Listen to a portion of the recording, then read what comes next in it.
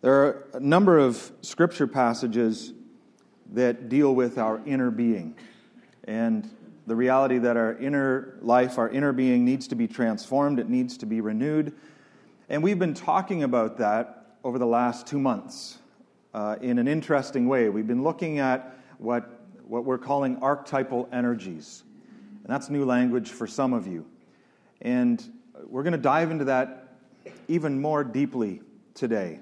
And for those of you who this might not be your cup of tea, I just want to let you know that today is the last Sunday we will be talking about this stuff for a while at least, for years I would say.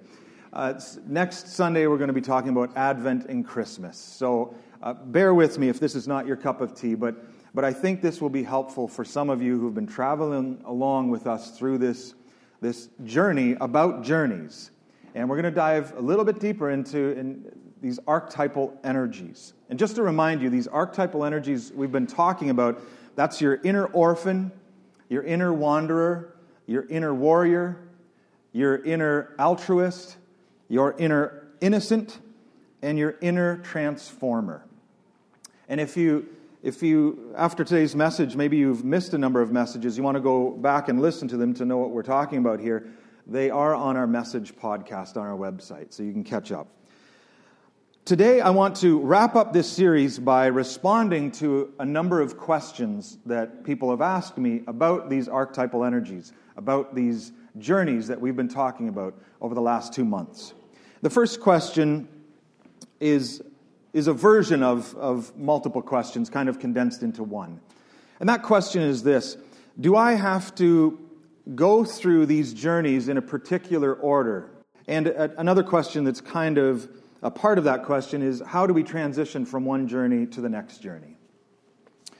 So the short answer is, there is a typical sequence through which we go through these journeys. And that's because they are interconnected with our life stages. So the orphan journey is the first one we talked about, and usually in childhood, we experience some kind of orphan journey. So that's usually the first journey that we take. And then we move into adolescence and in our teenage years, and that's where we typically will take some kind of wanderer journey, where we differentiate ourselves from our parents or from the group that we belong. So there is this natural order that kind of coincides with the natural stages of our lives.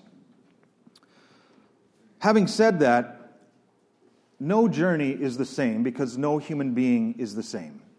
And you have to honor the uniqueness of your own journey. For instance, many Christians have been birthed and raised in altruist energy, ultra-altruist energy. So the dominant energy that you have experienced from birth to into your teenage years, into adulthood, is this altruist energy. So the first journey you took was the altruist journey. And that's fine. So you took your altruist journey long before you took an orphan journey or a wanderer journey, certainly before a warrior journey. That's fine. There is no particular order that you need to experience these journeys. What is important is that you pay attention to your inner being, that you learn to pay attention to your inner life, because your inner being is very complex. We've talked about that. There's so much going on within each and every one of us. And the reality is, all of these archetypal energies are within you. Each and every one of you has an inner warrior. You have an inner wanderer. You have an inner altruist. And it's interesting, some people, I hear them talk, I could never stand up for myself like that. I could never be that assertive. And what I'm hearing is not someone who lacks an inner warrior. I'm hearing someone who has not met their inner warrior yet. Same as you meet some people and they're like, I'm just a jerk. I've always been a jerk, and I'll always come from a long line of jerks, and we just don't really care about other people. That's just how we are. And have you ever met anyone like that? What I'm hearing is not someone who lacks an inner altruist. I'm meeting someone who has yet to meet their inner altruist and integrate that energy into their lives. We all have all 6 archetypal energies. Just to confuse things more, there's actually more, but we all have these 6 basic archetypal energies within us. The whole point is not to move from one stage to the next stage to the next stage so that we get to the end, or we get to the best stage, the stage that we think is best, and then we've graduated. Okay, now I'm a transformer. That's not how it works. In fact, it's more like a spiral than a linear progression. We revisit all of these stages again and again throughout our lives because there's more that we need to learn from each stage.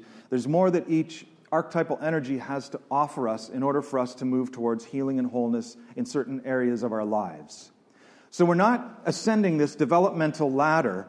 What we're doing is expanding our inner beings, or more accurately, we're expanding our awareness of our inner beings.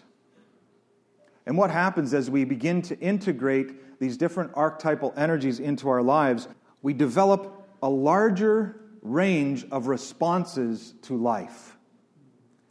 I'm going to come back to that. The point isn't about taking one journey to get to the next.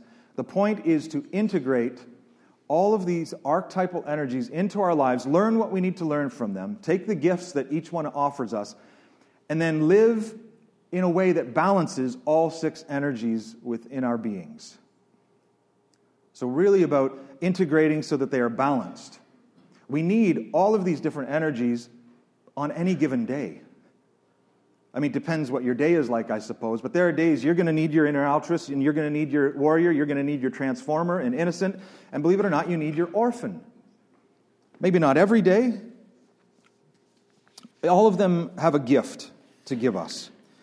For example, the orphan gives us the ability to anticipate problems and danger. Remember, the gift of the orphan journey is resilience. We need resilience to live a meaningful and healthy life. The wanderer provides for us some form of authentic self-expression. And we need that in order to live a healthy and meaningful life. So it helps us differentiate ourselves from our parents, from our church, from our group, from our culture that has been defining us since we were born. We need that self-differentiation. And I'm not sure I'm going to go through them all because I've named the unique gifts throughout this series. But each one of these archetypal energies gives us something that we need, and not only that we need at that time, that we need for the rest of our lives.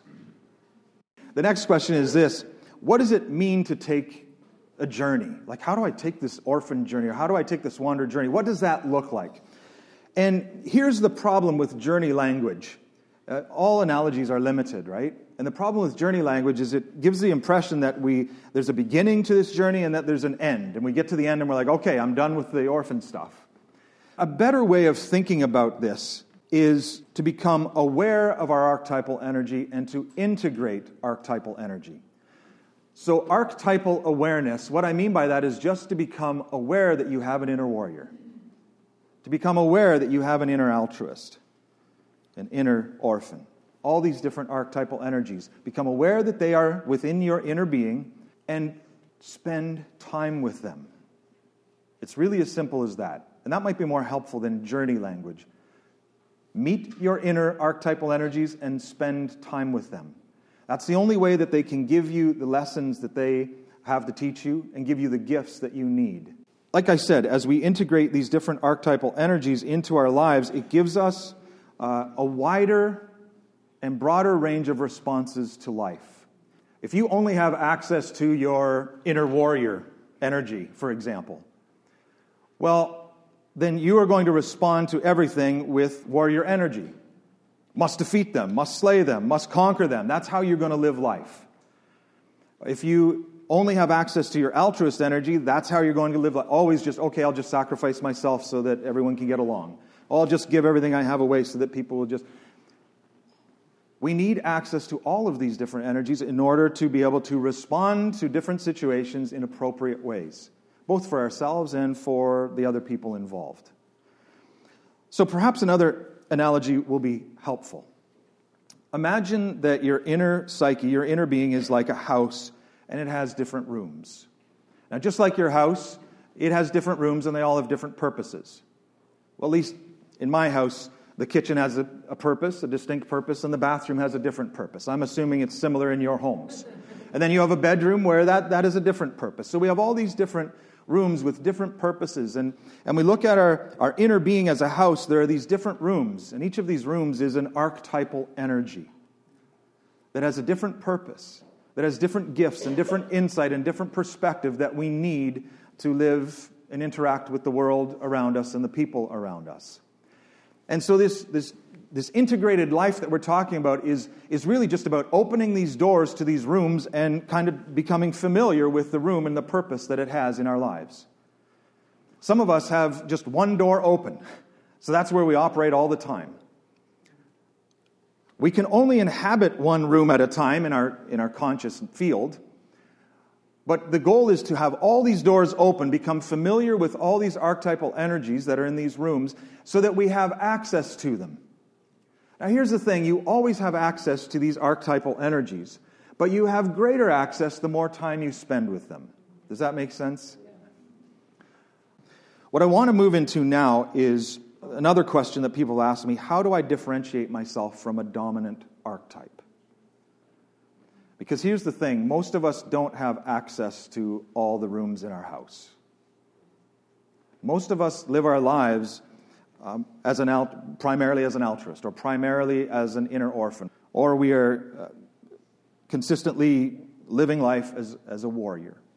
And what's that saying? You know, when you're a hammer, you see everything as nails, if that's the only tool you have in your toolbox, right? So when you're a warrior, you see everything as a fight, or see everything as a competition. What do we do to differentiate ourselves from an archetype that has come to possess us or has come to dominate our minds? I'm going to give you some examples of what happens when we have too much of one archetype in our lives, just so you get a bit of an image here. If you have too much orphan in your life, then you're constantly walking around feeling like you're at the mercy of your circumstances. That's not a good way to live your life. Too much wanderer, and you are constantly distancing yourself from others, from groups, from community, and so you're not able to receive the help that you need. We all need help from others. We all need community in our lives. So it's not a great way to live. You don't want to be dominated by the wanderer archetype. Too much warrior, and you're constantly feeling compelled to overachieve. Too much altruist in your life, and you become a martyr who's always giving your life away to help or please others. Too much innocent, and you fail to anticipate problems, and you get blindsided by life. You know those people are like, oh, wow, I didn't see that coming, and everyone else around them's like, we all did. That person has too much innocent archetype in their lives. Too much transformer, and you lack any sense of limits. You think you can change everyone and everything. There's none of those people in the world, right? Okay, so the goal here of the integrated life is to have access to all of these rooms, all of these archetypal energies, and to be able to draw upon them when we need them, and to have them balanced in our lives and not be dominated by any particular one. Well, what happens when you are dominated by one particular archetype? Well, the first thing to recognize is that most of your thoughts and feelings are not your own. Most of your thoughts and feelings have an archetypal basis.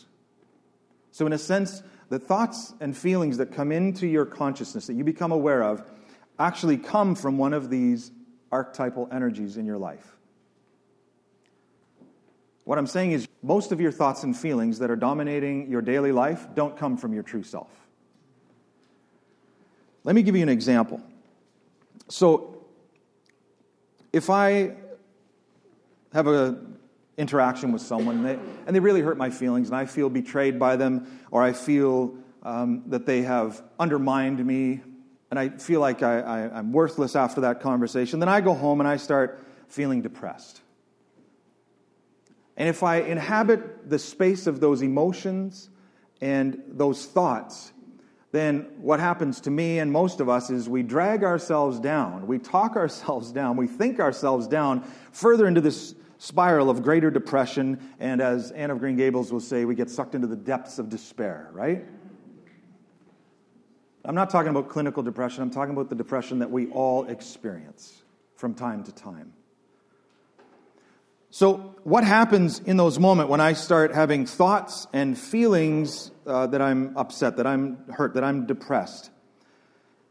What I need to do is ask myself, what part of me is depressed? What part of me is upset?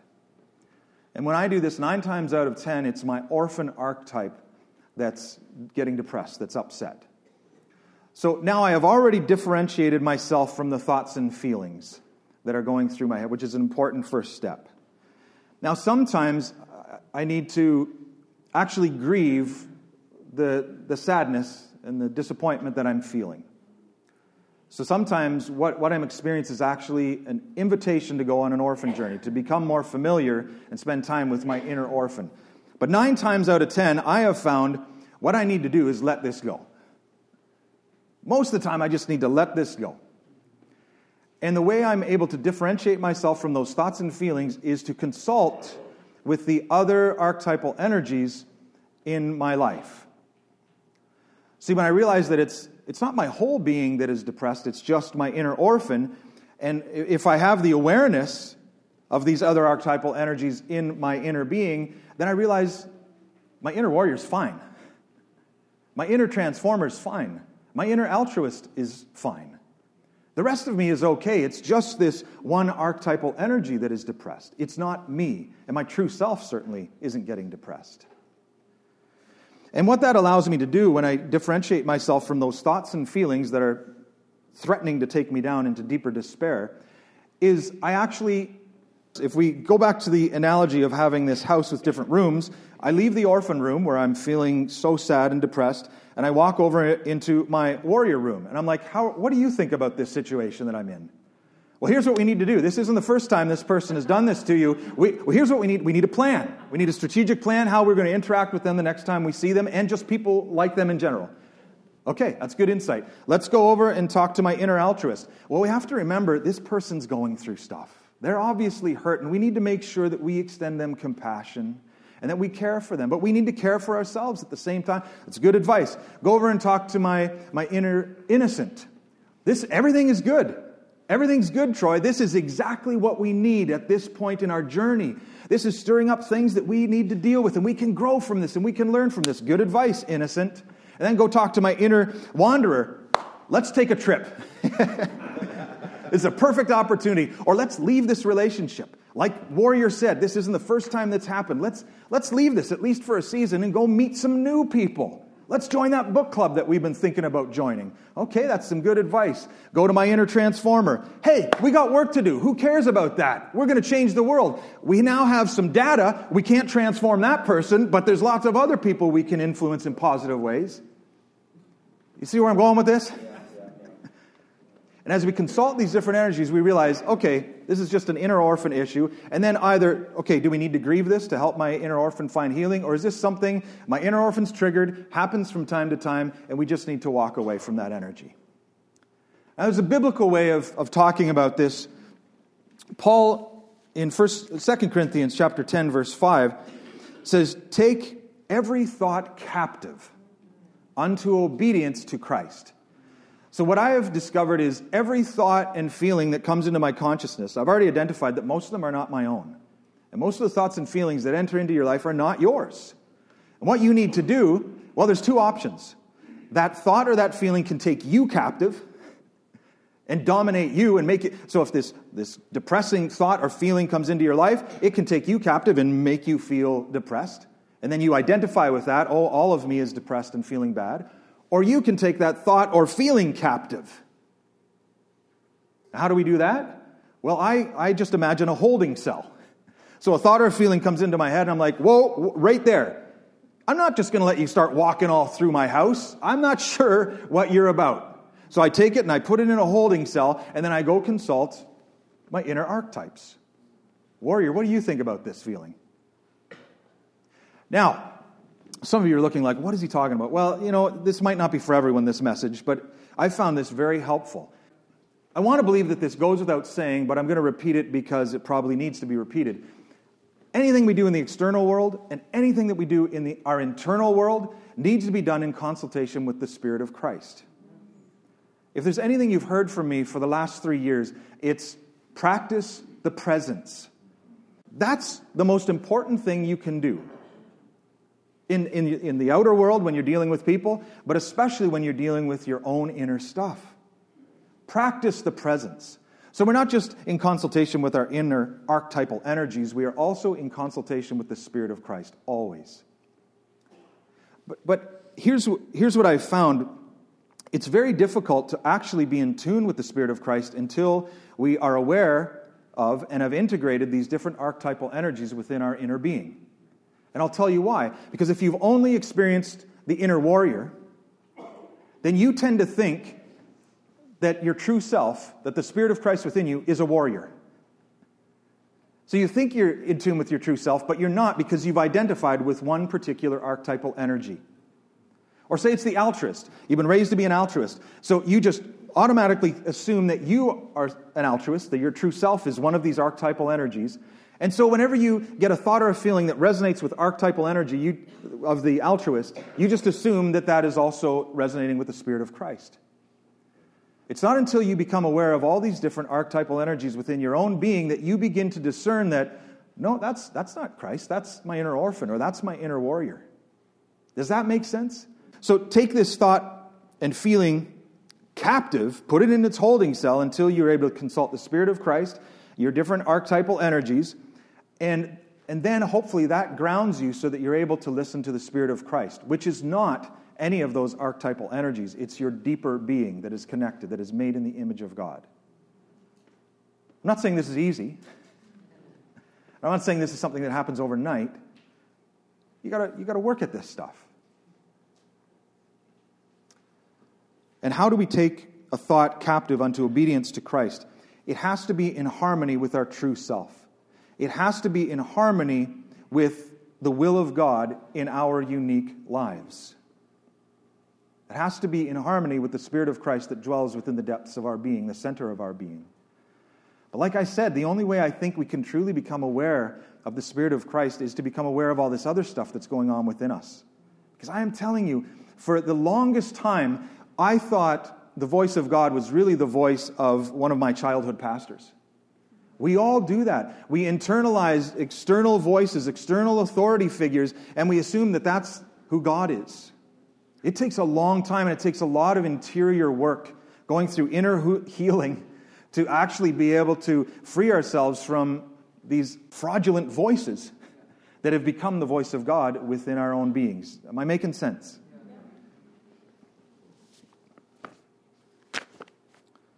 I think I have time for one more question. Let's go with this one, because it's a question some people have asked. So, you're talking about all this stuff. Where is Jesus in this? And particularly, where is Jesus as Savior in this? Okay. Let's look at this through the lens of the classic Christian understanding of conversion and discipleship. So, with that understanding of our spiritual journey, it really begins with an awareness of the fall. We become aware that we are fallen. We have fallen from innocence. So what that means is we become aware that we are not innocent. There's a lot of problems in the world. There's a lot of problems in our own lives, and we are not innocent victims in this. That we're actually part of the problem. And so one way of talking about that is to recognize that I am a sinner. Now, some people don't like that language for a whole host of reasons, but you can say the same thing by just saying, I've fallen from innocent. I'm not innocent in all this. And I think that's important, because there are certain versions of Christianity that are trying to get away with that completely, and I don't think that's healthy.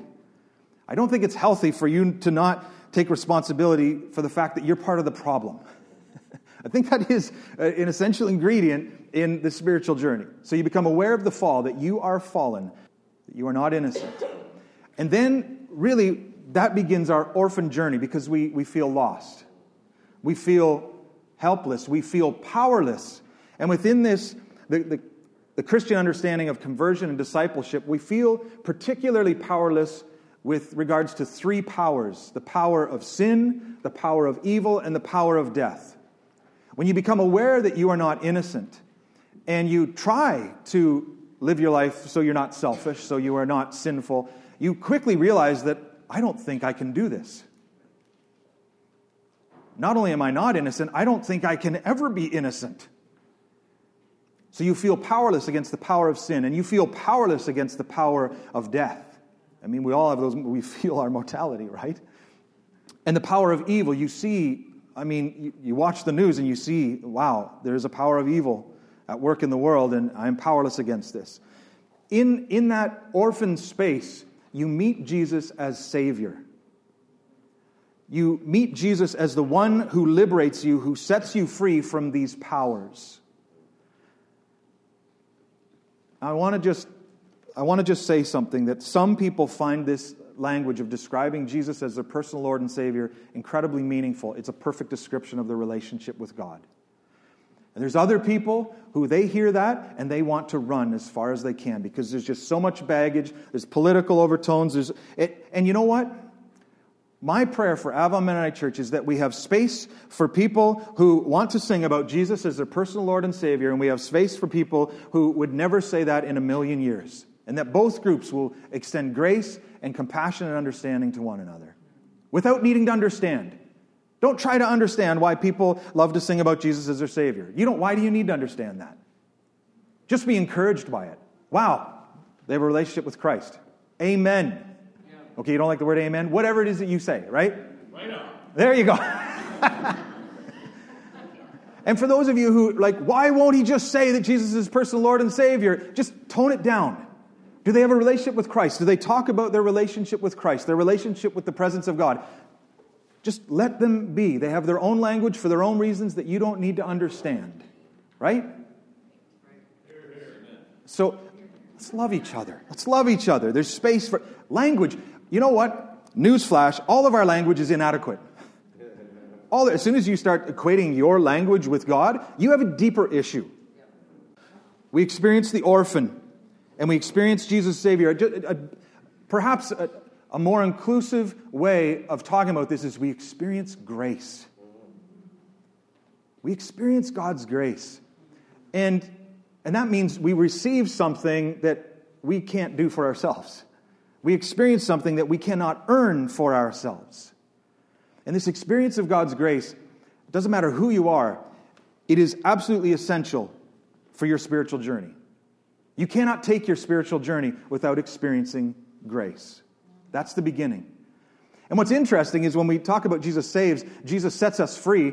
Jesus sets us free so that we can take our journey. Here's where I have issues sometimes with the Jesus is Savior idea, because too many times we stop there. Jesus has saved me, Jesus has set me free, and we think Jesus has set us free from taking our journey. Right? Jesus has done it all. Jesus took the journey for me. No. What is Jesus' primary call? Follow me. You need to take this journey. You need to follow me on this journey. And guess where I'm going? To the cross. And it's not just me who dies on the cross. You need to experience the cross. You need to take this journey for yourself. It's not enough to believe in Jesus' resurrection. Jesus is taking you on a journey so that you experience your own rebirth. That's what this journey is about. So no one else can take your journey for you. You need to take it for yourself. And yeah, parts of it are scary. And Jesus had moments where he was scared. You think you're not going to be scared? Okay. So this is really once we recognize we are fallen and we recognize we receive grace, that's when our journey begins. We are set free to actually take our journey.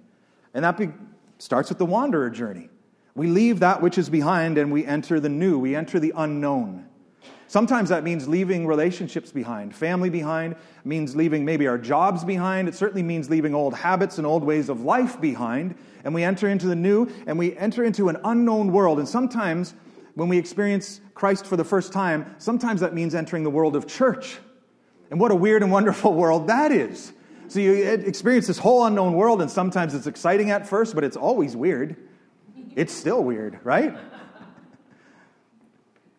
So we begin this exploration into a new life. I've got to hurry here. So then we have the warrior and the altruist journey, which are really different parts of the discipleship.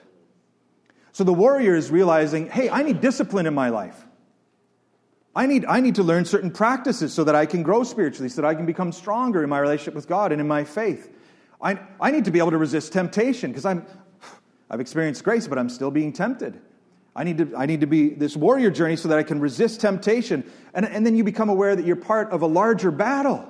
There's a spiritual battle on this earth that I'm a part of. I'm a part of God's revolution here. I need to put on the armor of God. So there's this whole warrior aspect to discipleship, but there's also this altruist aspect where Jesus is our ethical and moral teacher. And we realize Jesus' teachings are political and they are economic and they include every aspect of our lives. The way of Jesus becomes an ethical way of life. That's part of our discipleship. And then, of course, at some point, we are led to experience our own rebirth, our own resurrection, our own new life. And what happens there is Jesus and God is no longer out there, no longer in the Bible. The presence of Christ is within us at this point. And then the transformer journey is when Christ is a spirit of power that flows through us into the world around us, bringing transformation. So that's kind of where Christ is in all these journeys. And one thing that I'll come back to the Jesus as Savior is, remember, we never leave the orphan stage. It's not like we graduate from that and get to the transformer and we no longer have anything to do with the orphan. We're still orphans. We still have an inner orphan. And life will throw things at you, and you will all of a sudden be your inner orphan, and you will cry out to God for help. And you need to do that. The Scriptures tell us repeatedly, bring your requests to God. You need to do that. God loves you. God wants you to do that. And here's the amazing thing. You cry to be rescued from your pain, from your suffering, from your hardship. And once in a while, God responds in a miraculous way and rescues you from it. I've been around people of faith for too long, and I've seen miracles happen in people's lives. I believe in miracles. Not every Christian does, and that, whatever. We have different ways of thinking, but I've just seen too much. I believe that God intervenes in our lives in miraculous ways sometimes. But it really disturbs me when people start making formulas out of it. That we can make God dance to our tune. If we get enough people praying, if we pray with enough faith and hard enough, then God will, as if God's waiting just a little bit more. Oh, you were so close. I was going to heal you. Oh, just a little bit more. Oh, that's too bad. It's morbid.